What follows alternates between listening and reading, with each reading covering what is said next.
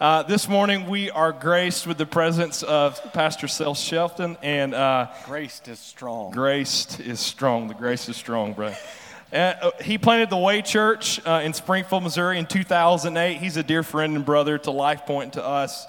He's been a personal friend to Pastor Lane for the last 17 years and served under him in ministry in a previous church, and has also worked alongside him in numerous church planting endeavors through Plant Ozarks and the Acts 29 network. And so Pastor Seth's a dear friend and a good brother to LifePoint, and we are excited to have him bring the word to us this morning. So will you join me in welcoming Pastor Seth this morning? Thank you. Thank you very much.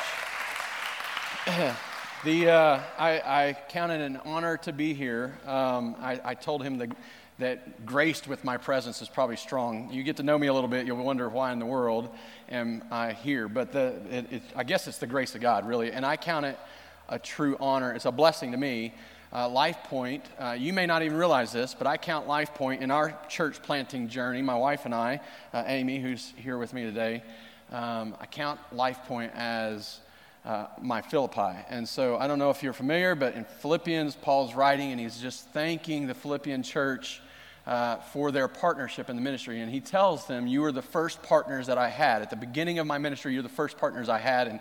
And truly, as we stepped out and began to plant, Pastor Lane came alongside me as a coach, a mentor. He serves, and I mean, he's just been a blessing to me. He's been an older brother. I called him a spiritual father when he came on our anniversary, and to be honest, that would make him really old compared to me. And so he's really a big brother to me, and has been just a blessing. And really, whether you realize it or not, you bless us in a lot of ways. In fact, we were here just this last week grabbing your decorations after VBS so that we can use them again, so that we don't have to come up with some of our own.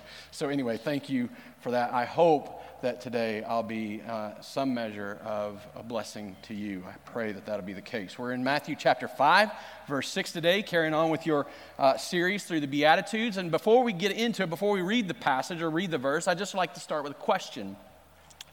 What do you want in life? What are your goals? What is it that you really, truly, deeply desire? What do you prioritize time, energy, and money to gain or achieve? You just do an inventory of yourself right now and just think about that. See, often we know what we should desire. Often we know the right thing to desire, the good desire, but we desire something else more. And then that competing desire is the thing that we commit our time, energy, and money toward.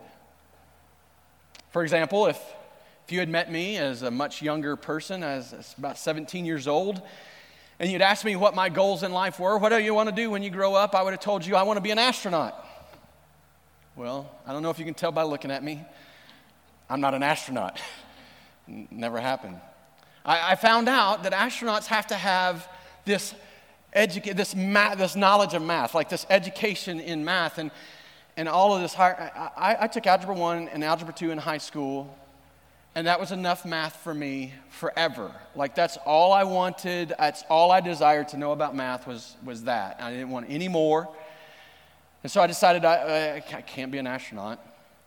And so I thought, well, I'll lower my sights a little bit. If I can't go into space, I want to get close to it, so I'll be a fighter pilot in the Air Force. And, well, I didn't do that either.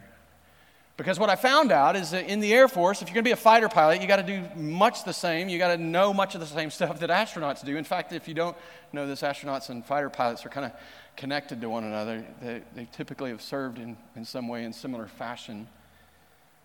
And so I was like, well, I know I don't want to do math.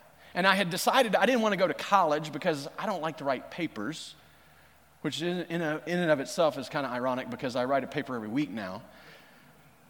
I thought, I can't do that either. You see, I didn't know what I wanted. I didn't know what my goals were, but I knew what my goals weren't. I knew what I didn't want, and that desire drove me. It moved me to action. So I was at high school. I was about 17 years old, and an Army recruiter comes to the high school and shows us this video. And I'm going to tell you, my life took on a whole new meaning. This video had a Cobra attack helicopter. I don't know if you've ever seen one. It's a tandem pilot helicopter. It was the predecessor to the Apache. It's better.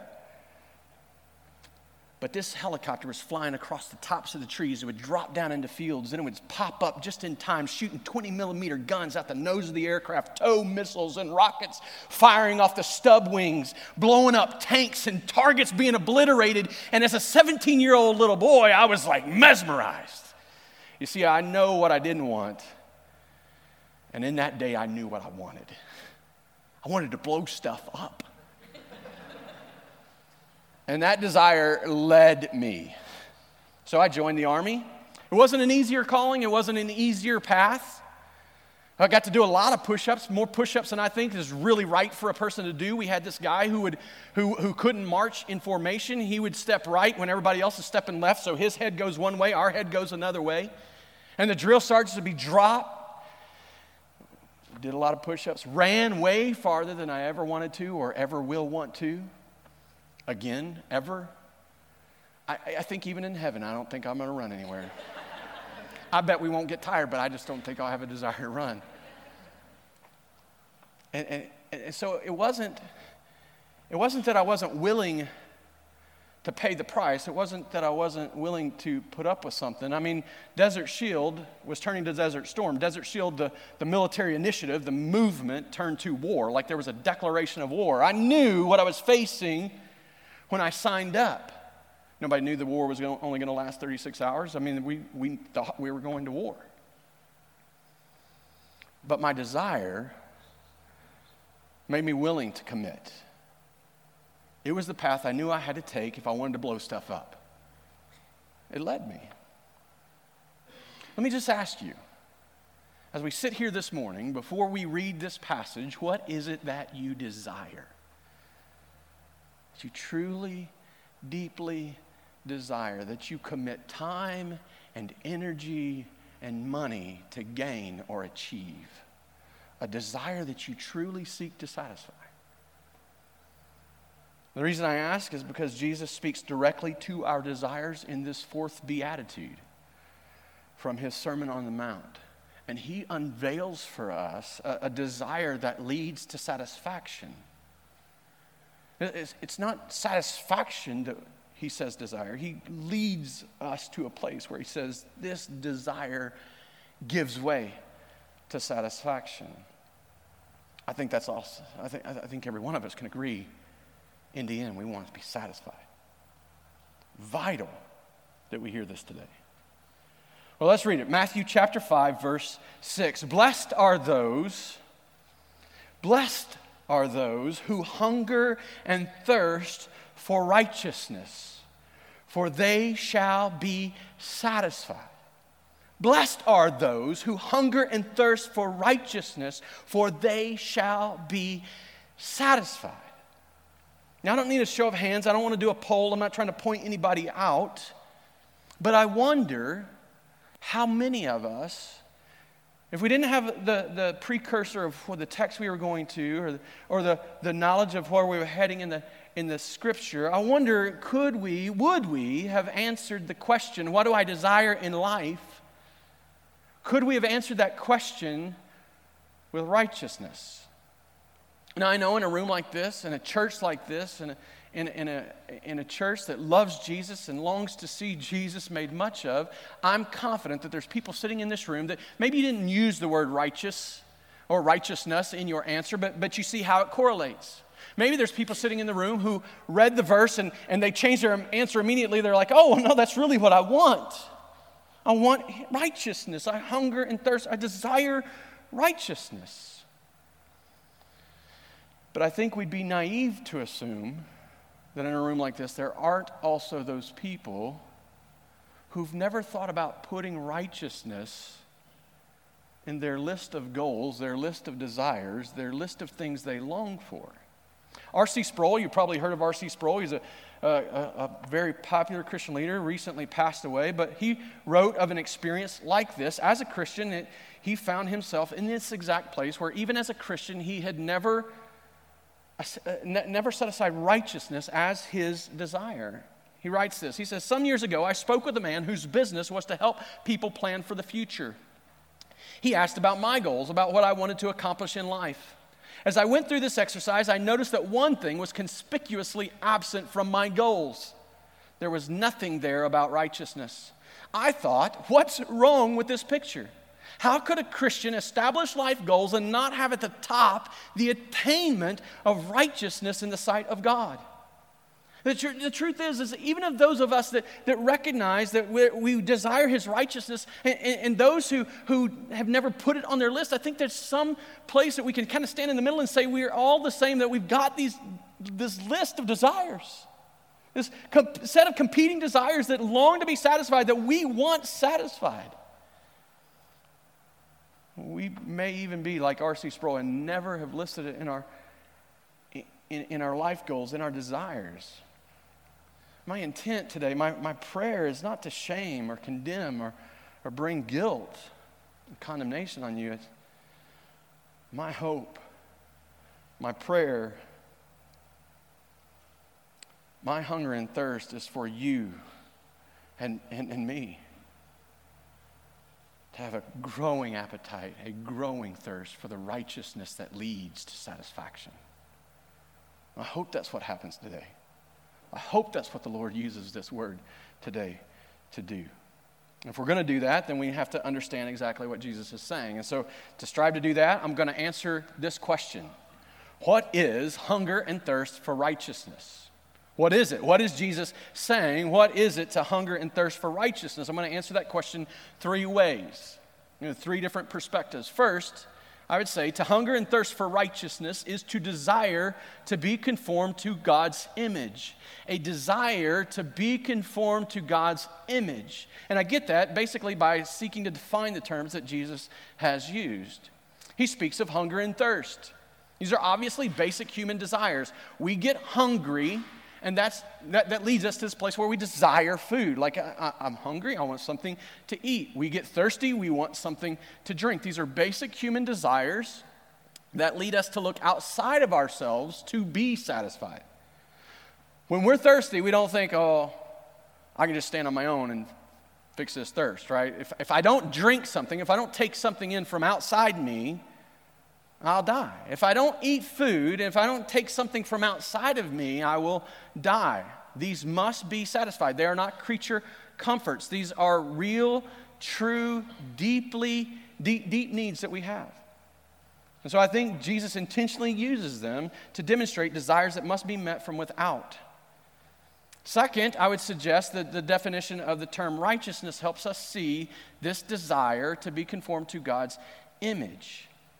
And rather than give an academic definition to try to help you see this, I don't think that would be bad, but I came across a very helpful description from Sinclair Ferguson in his book, Sermon on the Mount. He writes this: "The idea behind the biblical word righteousness is probably conformity to a norm. Given that norm, righteousness is the situation in which things are what they ought to be."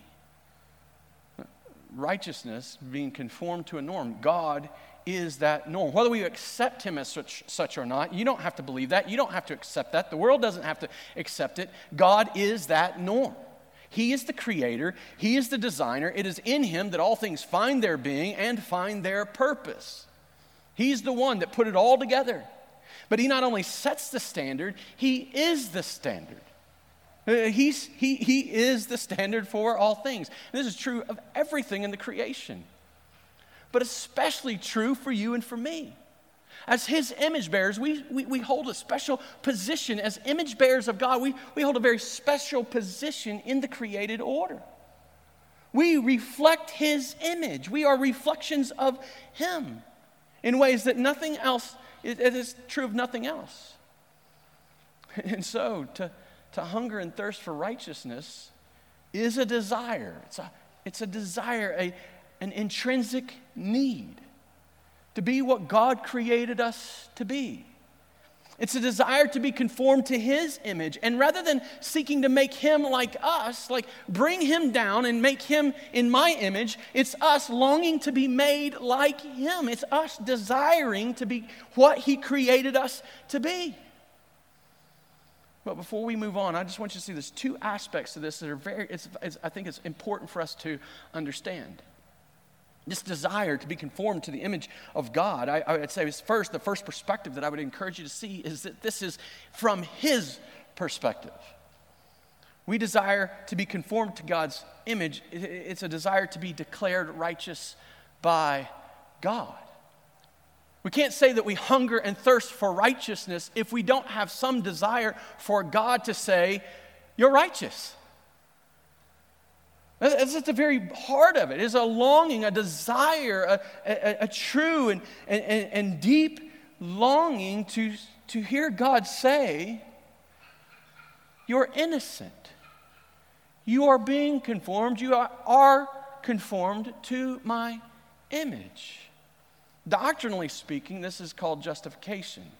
It's that legal declaration of our innocence from God. He no longer counts our sin against us. Instead, He views us as if we were sinless, as if sin had never marred our image.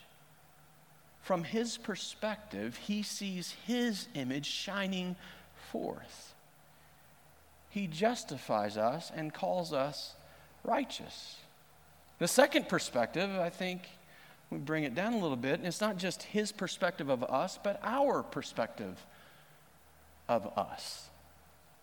So God has decreed us to be innocent. And because He has, well, now we want to live in innocence. Because He justifies us, we seek to live justified lives. And so rather than just hide our sin back, we put it back in that closet. Nobody goes back there and opens that closet up. There's a bunch of junk in it. If they open it, it'll all fall out on top. And then nobody does that. So I'll just hide all my sin back there. I'll sweep it under this rug, and hopefully nobody will trip over that lump under the rug. But we're not just hiding it. We're digging in. We're uprooting it. We're seeking to get it out. We don't deny it. We don't pretend that we're not sinners. We seek to deal with it. We uproot our sin, and we seek to live in this holy, purified life. Jesus, or God, has called us righteous, and now we try to live righteous. Biblically, doctrinally, this process is called sanctification. We desire Him to see us as righteous, and He says, in Christ you're justified. But if we're honest, we struggle, don't we? We recognize the lack of it. And in this process, we grow to become what God has already declared us to be. And so we desire His perspective. You're conformed to my image. We desire, in our perspective, to live in such a way that becomes a reality. Justification, sanctification, His perspective of our righteousness, and our perspective of the righteousness that He's bestowed upon us. My desire to be conformed to God's image is a desire for His image to shine both from His view and ours. That's what we're talking about. So to hunger and thirst for righteousness, first answer is to desire to be conformed to God's image, to have what He created us to be true about us. Now, to further answer that question, we don't want to just define terms. We need to look at this phrase in its broader context. We need to see how it fits in the whole scheme of things. And first, to give you the kind of overarching answer for this, the second way we answer the question is to hunger and thirst for righteousness is God's blessing on God's people. To hunger and thirst for righteousness is to be blessed by God. Jesus is not making He's not giving us a rule to follow. He's not saying, blessed are those who hunger and thirst, and you follow this rule and you'll find satisfaction. He's not giving us a command to obey. He is making a statement of fact about the people who reside in His kingdom. This is just a statement of truth. And we're not talking about those things that we know we should desire. We're not talking about those superficial creature comforts that we desire. We're talking about that true desire that's within us that leads us to action, that desire that we commit time, energy, and money to see satisfied. This desire, if we have this desire, we are blessed. We have been blessed by God. He has given us what we need to be happy, to find joy. Think of it like this. Before we go a little bit further, let me just give you an illustration. I think it'll help describe what I'm trying to say. We sit down at a meal, and and oftentimes we'll pray a prayer like this. Father, thank you for, Father, bless this food for the nourishment of our body. Now, if you say that, I'm not trying to poke fun at you. I just want you to see what's happening. We're asking God to bless the food that he's blessed us with. So essentially we're saying, bless the blessing. See, because if you have food to eat, you've already been blessed, right? He's already blessed you by providing your need. So many times I'll sit down and we'll go to pray for our food, and I'll just thank him. Thank you, Father, for this food. Thank you for providing. Similarly, I hope this is encouraging to you. I hope you see this. If you hunger and thirst for God's righteousness, then you can quit running around looking for blessings in all the circumstances of life. Although those aren't bad. I mean, I long to have blessings in my circumstances. Like I want to know his blessing tangibly in the circumstances of my life. But I don't have to run around and try to find that blessing anymore, because if I have a hunger and a thirst for righteousness, or a desire that compels me to action, then I can know I'm blessed, because Jesus says, blessed are those who hunger and thirst for righteousness. To hunger and thirst for righteousness is to be blessed by God, because only those who have been made righteous will truly desire righteousness. This is a distinctly Christian desire. The teaching of Scripture is clear. We step back and look at the whole broad breadth of the Scripture. It's clear that the Old Testament reveals to us a people who are just jacked up. They are messed up. It is like stories of Jerry Springer all over the Old Testament. Like, you don't even have to turn on the television to see some of the just depravity of mankind. I mean, you just open the Old Testament, you see people who regularly, over and over, run into sinful situation after situation, rejecting the very God who by his own choice sovereignly decreed that he was going to be gracious to them. When we move to the New Testament, and we can see Paul clearly, in part, he clearly makes this point. Romans 3, 9 through 12. What then? Are we Jews any better off? No, not at all. For we have already charged that all, both Jews and Greeks, are under sin. As it is written, none is righteous, no, not one. That means no one is righteous, not one. There's no exception in this created order. No one is righteous, no, not one. No one understands, no one seeks God.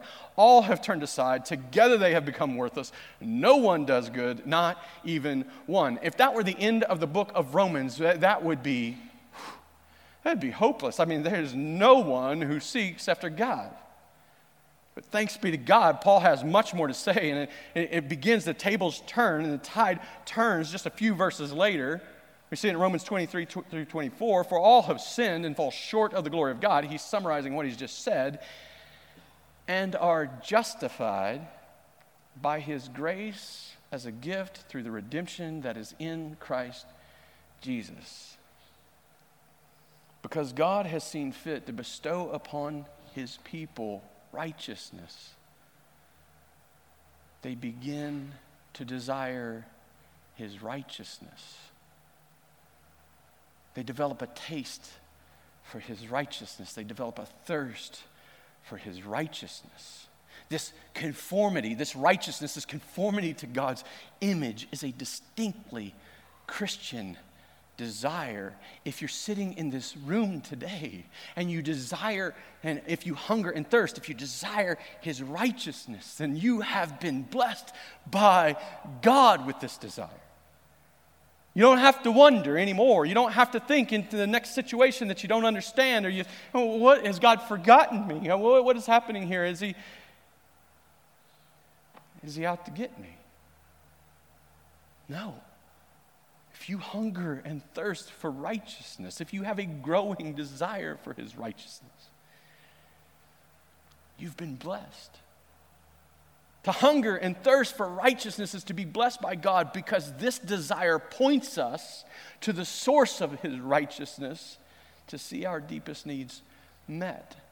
These first three Beatitudes and you've studied them over the last few weeks, they point us inward. You just go back into the scripture and you see it. Blessed are the poor in spirit, for theirs is the kingdom of heaven. Blessed are those who mourn, for they shall be comforted. Blessed are the meek, for they shall inherit the earth.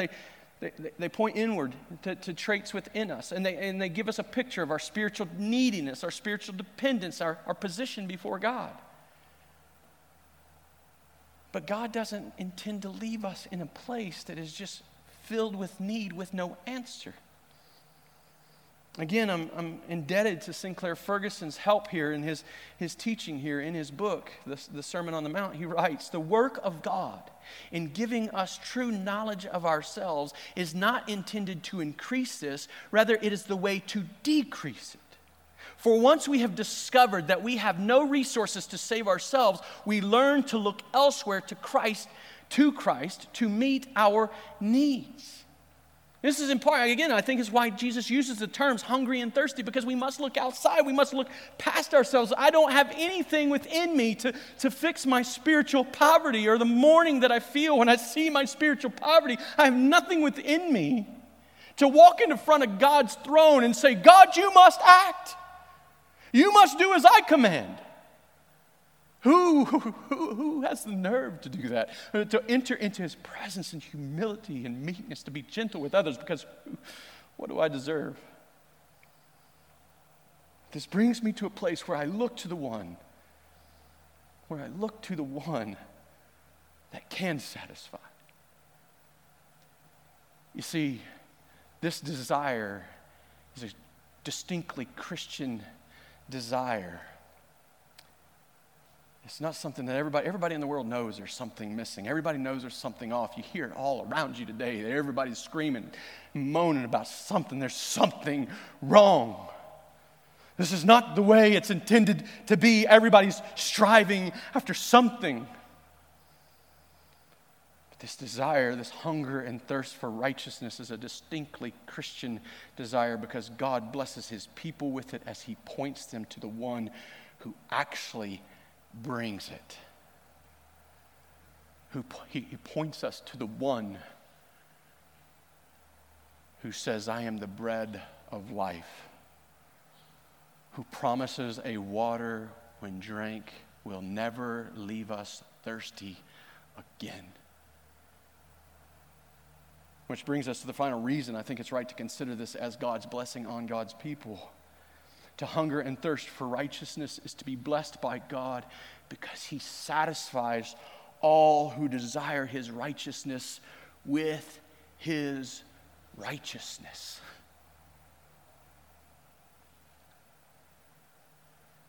There's no promise in the world that says if you desire this thing and you go after this thing and you get this thing.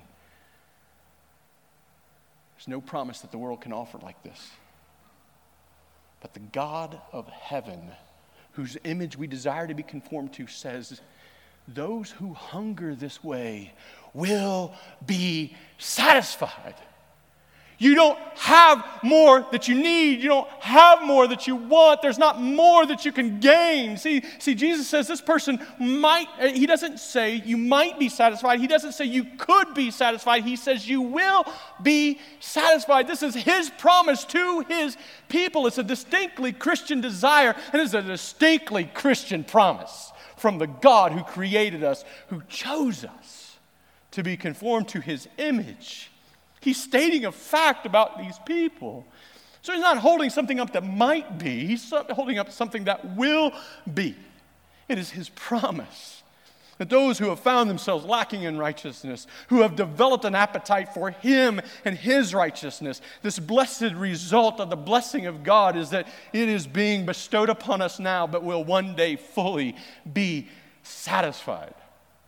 This is not some isolated promise in some statement in Matthew in this list of Beatitudes. This is the perspective of the entire Scripture.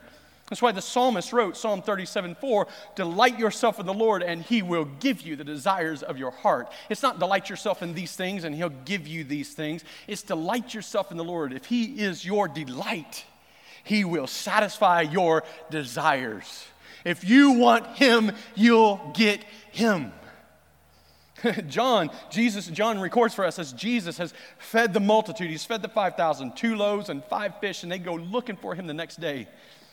And he says, I am the bread of life. Whoever comes to me shall not hunger, and whoever believes in me shall never thirst. And we read it before the service as the offering was about to be taken, and we're reading from the book of Revelation. In the end, he says they will never hunger and they will never thirst again. Every tear will be wiped away. All the pain will be ended. Death will have no victory. Brothers and sisters, to hunger and thirst for righteousness is to desire to be conformed to God's image. It's to be made righteous in His sight, to be made righteous in our life. And it is to be blessed because the promise is that He will satisfy us. You see, the beauty of this is that you see the lack of satisfaction in our life is not because we don't have enough stuff. It's not because we don't have the right job. It's not because we don't have enough money in the bank, because we don't have enough cars in the garage, enough toys in the house. It's not because we haven't accumulated enough or need to accumulate more. Our lack of satisfaction, Jesus ties directly to our lack of righteousness.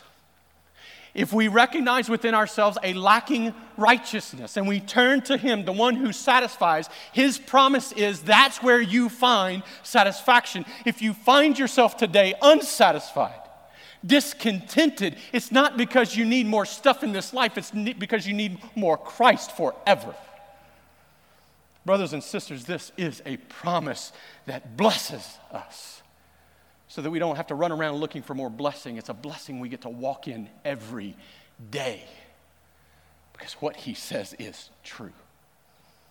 Well, finally, third, to hunger and thirst for righteousness is to participate in Jesus' mission to advance His righteousness.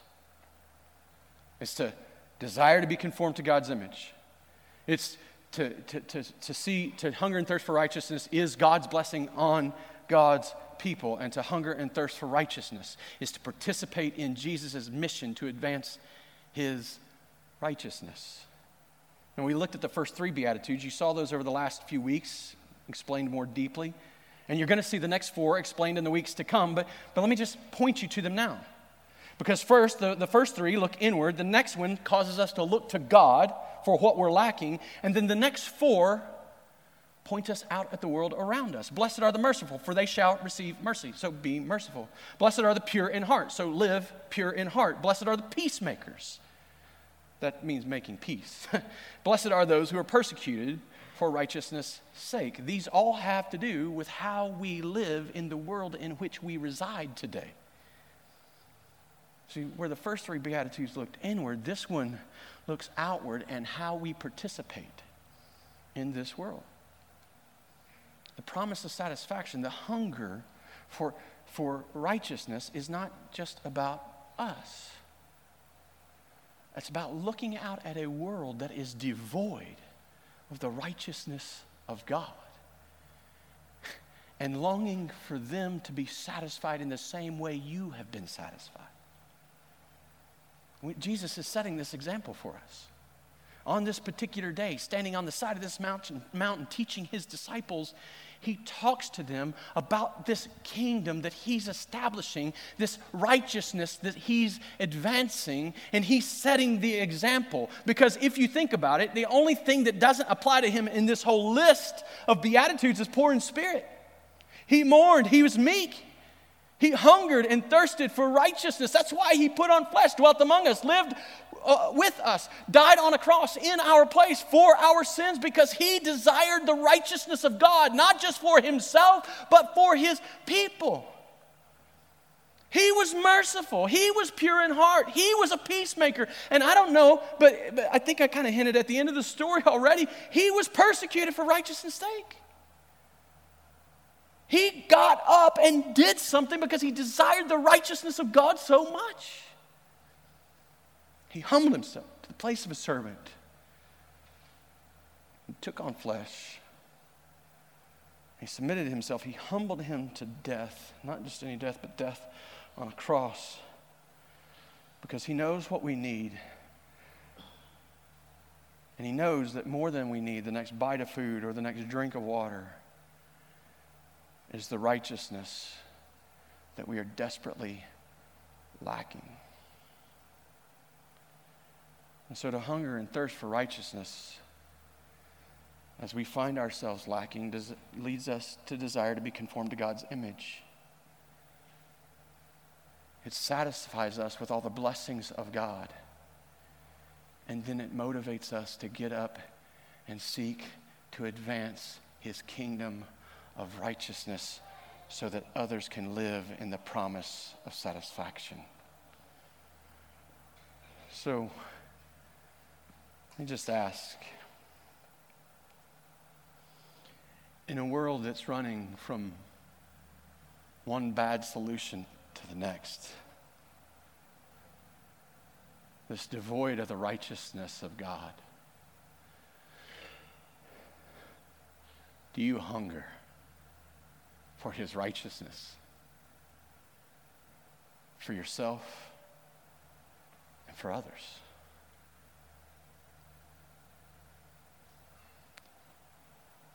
As I said, I don't doubt that in this room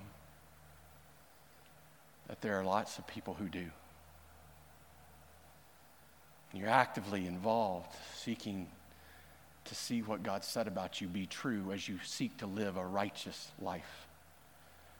I don't doubt that there are people who hunger for this, who are committing time, energy, and money to this. And I want you to hear the encouragement. You are blessed, because his promise is you will be satisfied.